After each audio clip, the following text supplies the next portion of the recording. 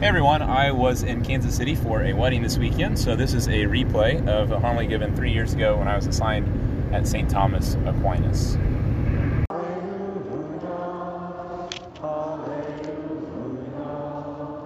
Blessed are they who have kept the word with a generous heart and yield a harvest through perseverance. Alleluia, alleluia, alleluia. The Lord be with you. A reading from the Holy Gospel according to Luke. Jesus entered a village where a woman whose name was Martha welcomed him. She had a sister named Mary who sat beside the Lord at his feet, listening to him speak. Martha, burdened with much serving, came to him and said, "Lord, do you not care that my sister has left me by myself to do the serving? Tell her to help me." The Lord said to her in reply, "Martha, Martha, you are anxious and worried about many things. There is need of only one thing. Mary has chosen the better part, and it will not be taken from her." The Gospel of the Lord.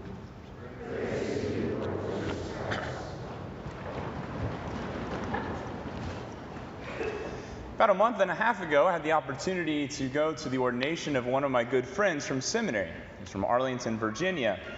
And a year ago, as a deacon, he had the assignment at the Cathedral Parish. And so as we were preparing then for this ordination, conveniently, he was able to find a family to host myself and a few other priests the night before his ordination. After having traveled a long way to get to Arlington, and having gone to a holy hour right before, we arrived at the house and were immediately met by a generous hospitality. And while the room was nice and the food and drink were plentiful, I think the thing that stuck out to me the most memorable part of my experience at that home, was actually the fact that the homeowners had a certain curiosity about our life. And in our conversation, it showed through that they were curious about our life in Christ.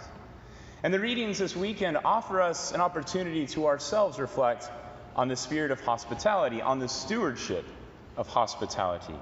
And oftentimes I think we can find ourselves like Martha in today's gospel, thinking of hospitality merely as putting on an event or maybe having some food to share. I know even myself at a parish level can sometimes be tempted to just relegate hospitality to our parish staff. But we are challenged to look a little bit deeper, because as hospitality, as Mary shows us in the gospel, requires a receptivity. Stewardship of hospitality, then, at its core, is a curiosity for the heart of another. Stewardship of hospitality at its core is a curiosity for the heart of another. And so for all of us to become stewards of hospitality here at St. Thomas, for all of us to grow in a spirit of hospitality as Catholic Christians, we must begin like Abraham with a receptivity. Abraham in our first reading was at the entrance to his tent, and at this time of day in the Middle East, that would have been very uncommon, because in the heat of the day, most people would have retreated back into the depths of the shadows of their tent and likely would have been taking a nap. But Abraham had sacrificed in order to greet these visitors, in order to encounter the Lord. And upon spotting the three messengers, he says, "Sir, if I may ask you this favor, please do not go on past your servant." You see, Abraham wanted to serve, he wanted to host, but ultimately he wanted to receive these visitors into his life. And in so doing, he was able then to receive the life of God, who promised that he and Sarah would conceive and bear a child even in their old age. You see, the receptivity of our hearts bears fruit. And for us to become stewards of hospitality, for us to be receptive, it means then that Sunday to Sunday, we have to let go of those distractions. We have to let go of the logistics that run through our mind or those preoccupations that we have. Because the temptation can be to just simply view church as another objective on our daily agenda. So that when Mass is over, our main priority is to get to the car as fast as we can, to get it out of the parking lot as quickly as possible, to avoid traffic so that we can get to our next objective, our dinner reservations, or simply get home for a TV show. And while I realize that this is the state for many, if not all of you, Because you, unlike me, don't live next door, I think it's important for us to allow the spirit of hospitality to begin to change our perspective on how we view St. Thomas as our community.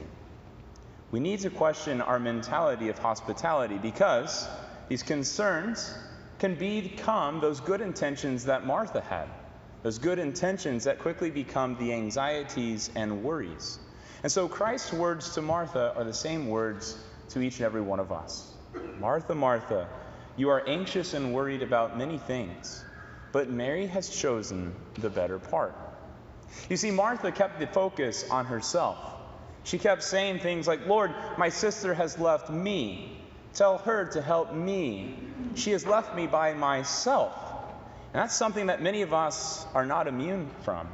You see, I myself have recognized that occasionally when greeting people after Mass, I quickly turn the conversation back to myself, when really my whole point is to be here to receive you. And so it is then that to choose the better part means that we have to understand hospitality as something more than merely conversing about ourselves with another. We have to understand that hospitality is more than a simple kindness. Hospitality is a curiosity for the heart of another that leads us into a communion of persons. That is what will strengthen our relationships here with the people next to us in the pew. That is what will strengthen our parish. When we come to Mass, let us become true stewards. Let us invest maybe taking one weekend out of the month where we prioritize or keep our schedule clear so we can prioritize a conversation with another. Maybe if we go to the morning Masses, it's simply making an appearance at Coffee and Donuts, or on Saturday night, maybe the wine and cheese. Because it's important for us to invest in not only our own spiritual life, but in the lives of those that we worship together with. How beautiful it would be if all of us gathered here would be outside in the plaza on a beautiful fall evening, conversing and getting to know one another. Because making the time to let go of our anxieties, to let go of ourselves and to receive the other, as Christ commanded Martha today, is what it means to be receptive to the lives of those around us. The more we are curious about the life of our neighbor, albeit in a virtuous way, the more likely we are then to be open and receptive, curious to the presence of Jesus Christ in our life. As the psalmist says today, he who does justice, in other words, he who gives his neighbor his due, will live in the presence of God. Hospitality is not simply a kindness, but it should lead us to a greater curiosity for the person of Jesus Christ. And so, my brothers and sisters, let us become then greater stewards of hospitality in the way that we treat each other before and after Mass. Let us think about receiving others into our lives so that we may learn the desires of their heart.